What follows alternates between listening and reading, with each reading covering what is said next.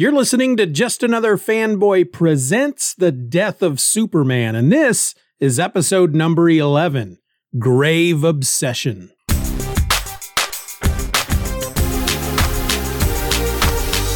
Hello and welcome to Just Another Fanboy Presents. I'm your host, my name is Steven, and today we roll into week number 11 of the epic crossover event, The Death and Return of Superman, which means we're looking at the Adventures of Superman number 499. Now, this issue hit the stands 30 years ago this week on December 29th, 1992. It had a cover price of $1.25, and the title of this issue is Grave Obsession. It was written by Jerry Ordway, pencils by Tom Grummett, inks by Doug Hazelwood. The letters were done by Albert Tobias de Guzman, and the colorist was Glenn Whitmore. All right, so as we do each and every week, I'm going to give you a synopsis of what happened in the issue, and then I am going to go through it page by page and just give you my thoughts as they happen to come up as I'm looking at it. All right, let's begin. As our issue opens, Lex Luthor II and Supergirl, who, by the way, share a bed, just in case there were any doubts at all regarding the full nature of their relationship. Wink, wink. Anyway, they're pulled from their slumber by the klaxon call of an alarm that Lex had placed inside Superman's tomb. Lex quickly learns that the surveillance cameras from within the tomb are no longer functioning. However, infrared sensors show a heat source moving away from the tomb. Supergirl sets out to investigate, hoping that Superman is alive. She arrives at the tomb using the secret entrance Lex had installed inside a subway ventilation shaft covered by a massive grate. Supergirl, moving so fast that she's a blur to the naked eye, pulls the grate aside and enters the shaft. Despite her speed, she is seen by Rusty, an undercover cop posing as a homeless man who calls it in. Once inside the tomb, Supergirl finds the coffin missing, along with a newly dug tunnel that leads away from the tomb. Meanwhile, outside the tomb, Jose Delgado has come to pay his respects to Superman. He's been dumped by Cat Grant and ponders on the idea of making a return as Gangbuster. His contemplation is interrupted by a mysterious figure whom Delgado drops like yesterday's ham, only to discover that the stranger is Inspector Henderson. Rusty, the undercover cop, quickly arrives on the scene thinking he's about to break up a fight, but is disappointed to find Inspector Henderson there and the commotion a misunderstanding because it only means that he has to go back to doing nothing but watching and freezing on that cold park bench. In the meantime, at the apartment of the late Clark Kent, no one can sleep. Jonathan tells Lois that he and Martha are worried about going back to Smallville and leaving her alone. But Lois explains that she's been worried about the two of them, saying that as a reporter, she's embarrassed at her profession for the media circus that has risen around Superman's passing. Meanwhile, Lex angrily dismisses the floozy he's been seeing behind Supergirl's back by chucking a glass of wine at her. Back at Superman's tomb, Dan Terrible Turpin arrives and is shown to the secret tomb entrance by Rusty. Turpin enters.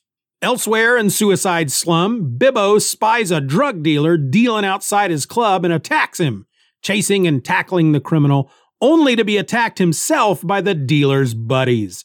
But fear not for Bibbo, good folks, for Gangbuster has arrived, and the two soon make short work of the lowlifes.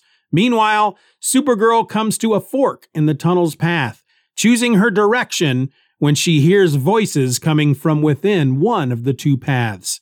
She makes for the voices to discover a group of underworlders who attack. Turpin arrives soon after, and the two team up to battle the unruly mob and eventually manage to escape when a belt of grenades go off, causing a cave-in. The issue ends with Supergirl, once she and Turpin are back outside the tomb, flying off to inform Lex of her findings, as Turpin, who, by the way, lost his pants in the scuffle, tells his boss, Maggie Sawyer, that he suspects that Superman's body was stolen by Westfield and Cadmus.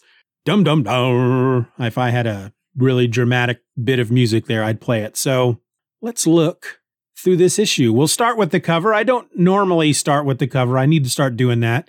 But this is Funeral for a Friend, number 5, according to the text atop the cover. And it's Triangle 7. I haven't been mentioning that either, but in the triangle, we have a number 7. This just features the statue of Superman in Centennial Park, which is, his tomb, basically. The tomb is beneath it, or the crypt, or whatever you would call it. And there's an eternal flame that is like right between the statue's legs. So you better watch how high those flames go, if you know what I'm saying. And the statue appears to be gold, I'm assuming, just based on the color, or it's bronze. I don't know. But it's Superman striking his Superman pose, one hand on his hip, his other hand outstretched, or arm outstretched, and an eagle is landing on his arm. It's very, very dramatic. All right, so right away with page 1, I'm reminded once again how Tom Grummett, as much as I love his art, and as tickled as I am every time I open one of his issues, because I know that the art's going to be beautiful, he does a completely different looking Lex Luthor than the rest of the art team that's working on these books. Because while he gives Lex Luthor the second long red hair, it's not quite as long nor as flowing as the hair that the other art teams draw on this guy. So that's something I always like to point out. But when the alarm wakes up Lex and Supergirl, who again, they sleeping together, folks. They got that thing going on. She is in a nightgown of some sort, but once he explains to her on page 2 that there is an alarm going off within Superman's tomb, and the computer says out loud that a heat source, is showing that there's something moving away from the tomb, Supergirl changes into her Supergirl outfit, but she does it in a way that reminds both us as the reader and Lex Luthor II that she is a shape changer, because suddenly her costume is just on her. The nightgown is gone. The gossamer nightgown is gone, and suddenly pop, she's got her costume on. And Lex even says, "It gives me a shudder every time you transform like that," except that he says it in an authentic Australian accent, which I'm not even going to try to do here. I've said that before, folks. I can't do the Australian accent. Anyway, he sends her off, or she volunteers to go off to investigate. She's really hoping, based on what they're seeing so far, which is nothing but a blip, basically moving away from the tomb, that Superman is alive, and Lex tells her not to get her hopes up. She arrives at the tomb, or the ventilation shaft outside the tomb, and she is, we're reading her thoughts. They don't do that a lot anymore in comics, but she's got some thought bubbles going on here. And she's telling herself as she lands that she could have just turned invisible. Like she just forgot all about it. As she's landing, she says, "I guess I could have just turned invisible, but moving at high speed like this, any onlookers won't see much more than a blur." So I don't understand that point. I guess, well, actually, no, I don't want to say that. I do quite understand why they're saying that, because as a reader who may know a lot about Supergirl, which I don't, but readers who would know a lot about Supergirl, they're gonna ask, well, why didn't she just turn herself invisible? And this is, I guess, their way around, stopping those letters from coming in. But despite that, she's moving at a blur, so nobody can see her. However, Rusty, who's this undercover cop that they have staked out on a park bench outside there in the park, we don't know if he's there to keep an eye on the tomb, or if he's doing something else, if he's on some other kind of case. Regardless, he notices that the grate over the air shaft is open, and it wasn't open a second ago. So he gives somebody a call on his mobile phone, and he tells them that he may have seen a ghost, and continues, yeah, something strong either just went in or came out of that ventilation shaft at the east wall. This is the part of the book, or the part of the series, where they're not really dropping hints or trying to drop little breadcrumbs or little, I guess, moments of doubt in the reader's brain that Superman might be alive. We know at this point, of course, that he's not, because we did see Westfield, or at least his team from Cadmus, stealing Superman's body from the previous issue, but they're still kind of, they kind of want that doubt there in your mind. They want you thinking about that, because that will play in a bit later as we go on, because there's many times throughout this series that we're going to wonder if Superman really died, or if he's come back to life, or was he cloned, or was he reincarnated, or what? And this just kind of foreshadows that just a slight bit. But Supergirl gets into the tomb, notices this tunnel, and admits to Lex at that point that, well, okay, maybe he's not alive. I mean, she's really excited as she's opening this big, massive door, like the door to a big bank safe. And she's got a headset mic on, and she's communicating this whole time with Lex. And she tells him, I know you think I'm foolish, but I think he's alive. And then when she gets into the tomb, she says that there's a hole in the wall and the coffin is nowhere to be seen. And that's when Lex tells her, well, if he's alive, why would he take the coffin with him? And she admits that that's kind of a good point. But then she kind of fires back at him. Maybe he arranged something beforehand for somebody to come in, knowing that he can't die. Maybe he knows that he can't really die, and that in situations like this, if something like this were to ever happen, he's made arrangements beforehand to come get his body and take it somewhere to revive him. And Lex just gives her a big sigh and tells her, just go where the tunnel goes. Just tell me where it's going. Outside, we have Jose Delgado talking to Superman in his head. Again, this is all used by thought bubbles. And he mentions in his thoughts that Cat Grant is his ex-girlfriend.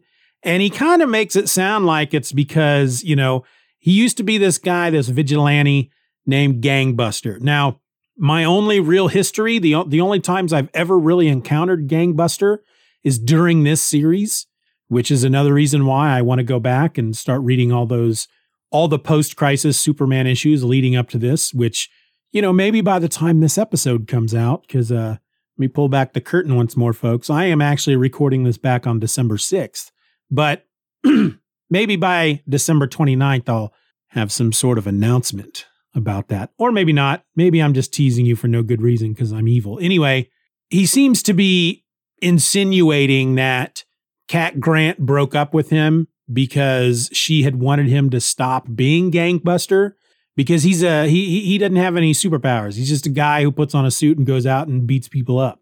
But she doesn't want him to get hurt. So she basically, it sounds like, I don't know, again, I wasn't there for these issues, but it sounds like she gave him kind of an ultimatum at one point. You stop being Gangbuster or we're through.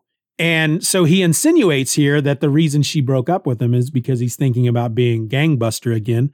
And I think it's because of what happened when Superman died a few issues back, and he got all angry and shouted at her son. And I think he even threw the freaking remote control and broke the TV and stuff. I think his anger issues may have caused her to break up with him. But as he's standing there in the rain, because I don't think I mentioned that it's raining.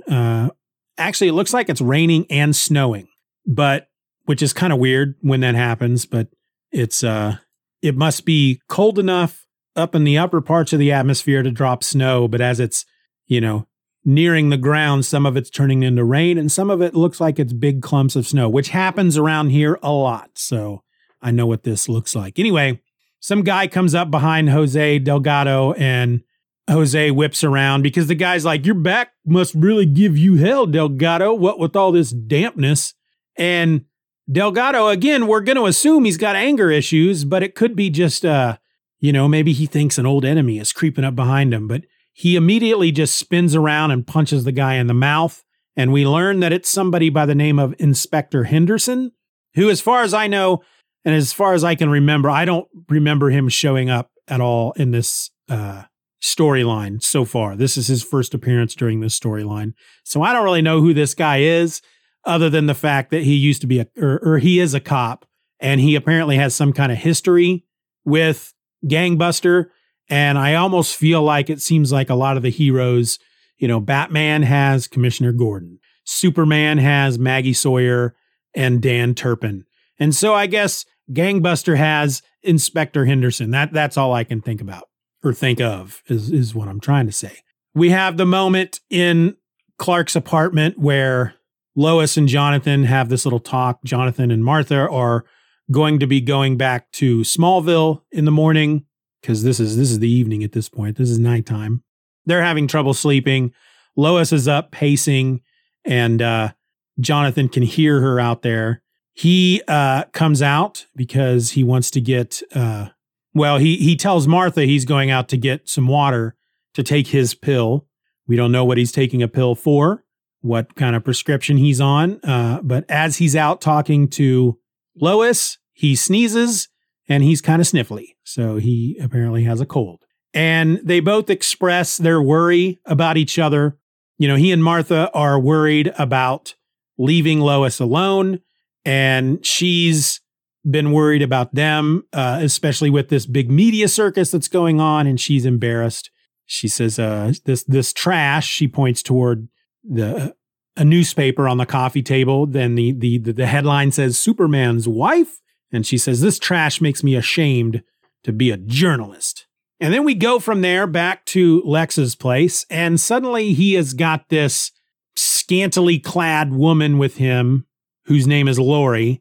She's got just a freaking giant head of hair. Her hair is just freaking huge. Her head is normal size, but her hair is just bam. It's just bam. It's out there. It's a big head of hair. It's just really amazing how much hair is coming off this woman's head. But it's red hair, and she's, like I said, scantily clad, and she's bringing Lex a glass of wine, and she tells him that he needs to relax, and he should let her work those tense muscles for him. She says, let Lori relax those tense muscles for you, Mr. L. And Lex just tells her to go away. And she gets really worried for a second, and not because of his sudden, mood change. I'm assuming he asked for her to be there. Like the moment Supergirl left, he goes, well, I still need a lady with me. And so I'm going to call Lori to come on down here and we're going to do stuff. And now suddenly he wants her to leave, but her concern doesn't seem to be about that. She asks him, you are drinking alone, right? I mean, like, she's not here, is she? Assuming that maybe there's some kind of kink that the two have where Lex sleeps around with other girls and Supergirl turns invisible and watches, which is pretty weird, I guess. But Lex just throws the wine glass at her and screams at her to go away. And that's when he hears back from Supergirl, who has gone further into the tunnel. And she mentions that the tunnel just seems to be carved through dirt and rock. And it looks like the walls have been heat fused together, as some kind of support. And explains to him that the deeper she goes, she may lose radio contact. And he's just like, find the body. Then we go outside. Dan Turpin shows up. Rusty, the undercover police officer, is standing there with Inspector Henderson. Jose seems to have left. Henderson seems surprised at seeing Dan. It's kind of weird because it seems less like why would Dan Turpin be here, and more like a surprise, like he's just surprised Dan Turpin's even in town. I don't know. It was really weird because this van pulls up. Rusty's standing there with Inspector Henderson, and he says he took his time. And the inspector says, who? And that's when Dan steps out of the van. And Henderson's like, Dan Turpin? Like, what are you doing here? Like, it's just some kind of weird thing for Dan Turpin to be somewhere in Metropolis. I don't know. I thought it was really weird. But anyway, Rusty takes him over to the ventilation shaft, and Dan takes his jacket off because there's warm air coming from inside there. And then he goes in with just his flashlight and his gun. And they had a moment here where it looked like they were going to give us a little Ghostbusters reference, but they didn't. It's like they had this opportunity and they wasted it, because as Dan's going into the tunnel, if you remember when Rusty called Dan, he said that he doesn't know if he's seen a ghost, but something has gone into the tomb. And so Dan's there and he's going to go in, and Rusty says, "You want some backup?" And Dan says, "Nah, I ain't afraid of ghosts, kid." And, he could have said, "I ain't afraid of no ghosts," but he didn't. It just seems like a real wasted opportunity. If they're going to put "ain't afraid of ghosts," I don't know.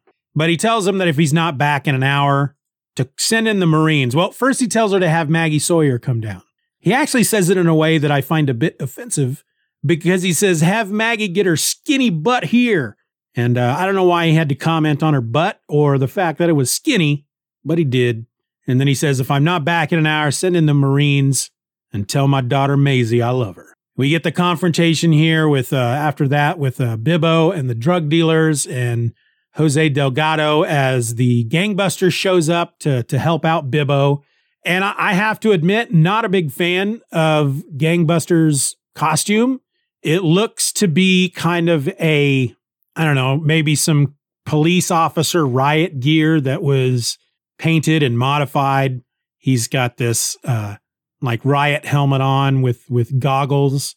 And the color scheme is, I guess it's supposed to be red and gold, but it's like a dull red and a dull gold. So it almost looks like brown and tan, which, I don't know, works on Wolverine, but doesn't really work all right here, especially with the big circles, the big hoops he's got going around his shoulders, which just make these weird, like 80s sci-fi shoulder pads, like we'd see an alien wear in an old sci-fi show from the 80s. But his insignia, because most superheroes at the time had to have an insignia on their chest. His is just a fist with a line drawn through it. I guess the fist is supposed to represent violence.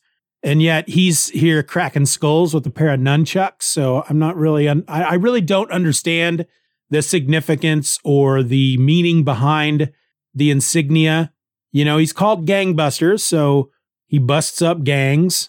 But the raised fist, I mean, to me, if it was straight up and down, then that's like the political movement fist, that standing here with my fist high in opposition of your oppression. But it's at an angle, so I can't imagine that that's what that fist is supposed to be. But I don't know. If you understand, if you know the history of Gangbuster and what that symbol represents, let me know. He also seems to have a collar on his shirt, like a button-up V-neck polo shirt type collar that's coming out of the top of his brownish red armor thing over his chest. I don't know what that's supposed to be. But there's a moment here as he's beating up these drug dealers, and one of them is in a car and he tries to get away and he backs into a freaking loading dock, and the car just immediately catches fire because that's what they do. And Gangbuster is pulling him out of the car. And the other guy, the guy that started this whole thing, the drug dealer that Bibbo spied and was beaten up on, Bibbo comes pulling him up to the scene there where Gangbuster is pulling this guy out of the car. And this thug says, "I saw what you did, Gangbuster. We're going to sue you for using excessive force on us." And Bibbo tosses him into a trash can, like into the side of a trash can, head first. And Bibbo says, "Gosh, I'd hate to be left out of that lawsuit." And so I guess that was supposed to be funny.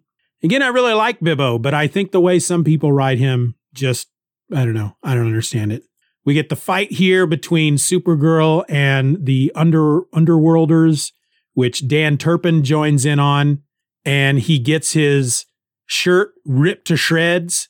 And you see that Dan's pretty built. He's like a fire plug, man. He's got some thick, muscular arms, and he's drawn in such a way that at times it looks like he's got a bit of a belly. But here he's got like a freaking almost six-pack abs. He's just a big, tough-looking dude. He looks like the old version of The Thing, frankly. He's just a short fire plug of a guy, but very, very muscular. I mean, he's standing here with his shirt ripped off, and he looks like a freaking He-Man figure. But he's fighting a dude named Bog, and he's starting to win. And that's when one of the Underworlders show up by the name of Rambo. And he was in the issue that started this whole Death of Superman thing, Superman Man of Steel number 18. And he just kind of comes up behind Dan Turpin and drops a grenade into the back of his pants and just says, "A little maneuver we call sequence number 7.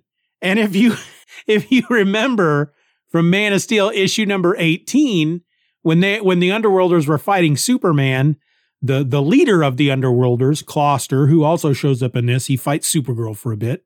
He tells Rambeau in that issue, Rambeau, diversion number 7, which is basically just throwing a grenade. And so I don't know how many other maneuvers or sequences there are that Rambeau knows, but he keeps going back to the well, and I don't know why they need to. It's like they train on it. It's like, show me sequence number 7.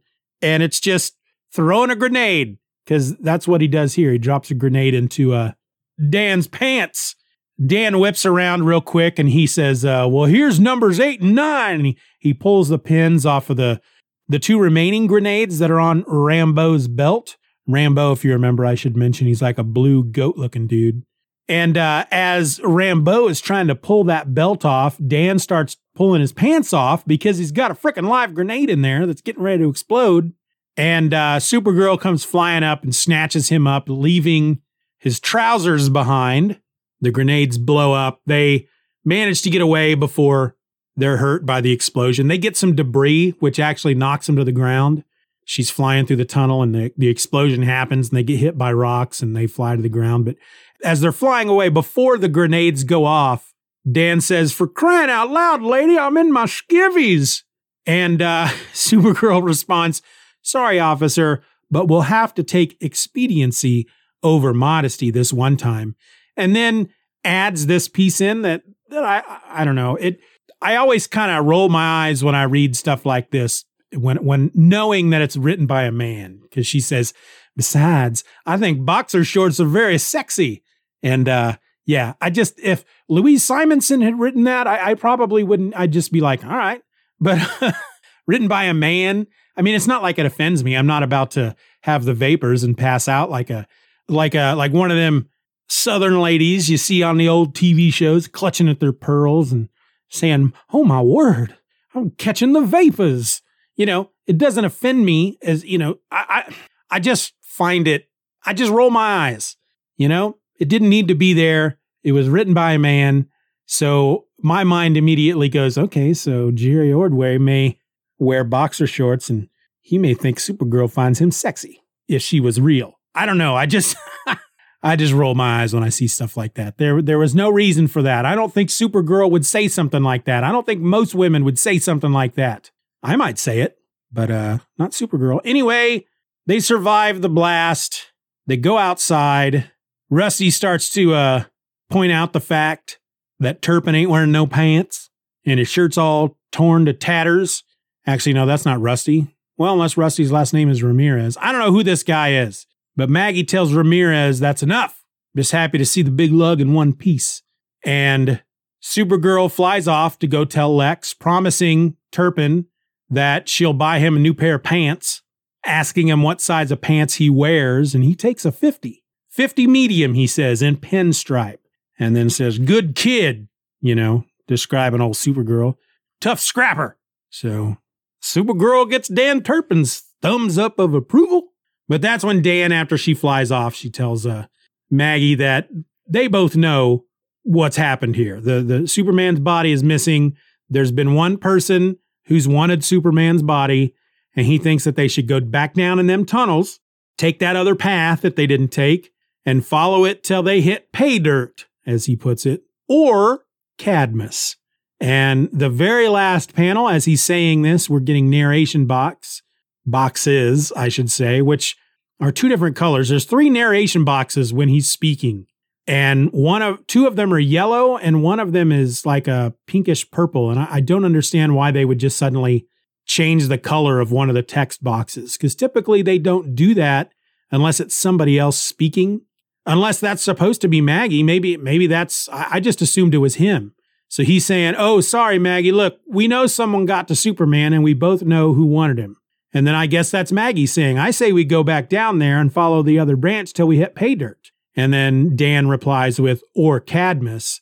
Regardless, that is being said, those narration boxes are showing over one panel, the last panel in the book, and we see Superman's body still in the costume. They must have put a new costume on him. I don't know where somebody could have made one, I suppose, for his funeral. That doesn't seem to be unreasonable for any one of his fellow superheroes to come up with a new costume. Doesn't have the cape, but he's laying on some kind of hardcore sci-fi, super technological gurney hospital bed of some sort. And there's two dudes with rifles and strange helmets with big giant visors over them. They're just standing over him. And it says to be continued in Action Comics 686, which means it's time for us to talk about what's coming up in this whole thing over the next 4 weeks. So at the end of the letters page here in the back of this book, we got next week, the action is heating up in Metropolis on the surface, while the SCU leaves no stone unturned as they comb the underworld for Superman's missing body. And with Terrible Turpin on the case, they'll get their answers. And I'm sorry, but my mind immediately turned into like a 5th grade boy when I read Underworld that time, because I just immediately, for some reason, thought of this old joke where you ask somebody, "What are you eating under there?" And their response is supposed to be underwear. And then you go, "Ha ha, you're eating underwear. Ha ha." That's all I could think of. I apologize. Anyway, it goes on. In 2 weeks, the Kents are dealing with Clark's death very differently. Martha strives to go on living, but Jonathan finds he might not be able to. That's in Man of Steel number 21. And then in 3 weeks, the darkest hour in Pa Kent's life is upon him as he realizes that the son who has survived so many battles over the years is almost certainly not coming back from this one. Superman number 77 by Dan Jurgens and Brett Breeding. That's in 3 weeks. And then in a month, there is no information for Adventures of Superman number 500 at this time. That's what it says there in that last box. So really, there's nothing left for me to do here but wrap it up. So if you have any feedback, any comments, any questions, anything you want to say, if you want to provide me with just what exactly that insignia on Gangbuster's costume is supposed to signify, there's a number of ways you can reach out and do that. I've got an email, justanotherfanboy@gmail.com. We've got the voice line, 785-318-6673. You can use that to leave a voicemail or send a text. You can come over to the forum, forum.justanotherfanboy.com. Look for the Just Another Fanboy Presents forum and leave your thoughts there, or, again, Gangbuster insignia. You can also reach out to me on either Instagram or Twitter by looking for the handle @Stephen or else. And the podcast is also out there on Facebook, facebook.com/JustAnotherFanboyPodcast. And that's it, folks. That's the episode. Join me back here next week or in the new year for Action Comics number 686. And we'll see if they find Superman's body or not. Happy New Year.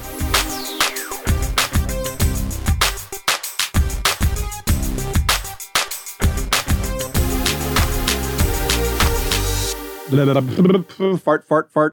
Poopity poopity poop, poop, fart, fart, poop.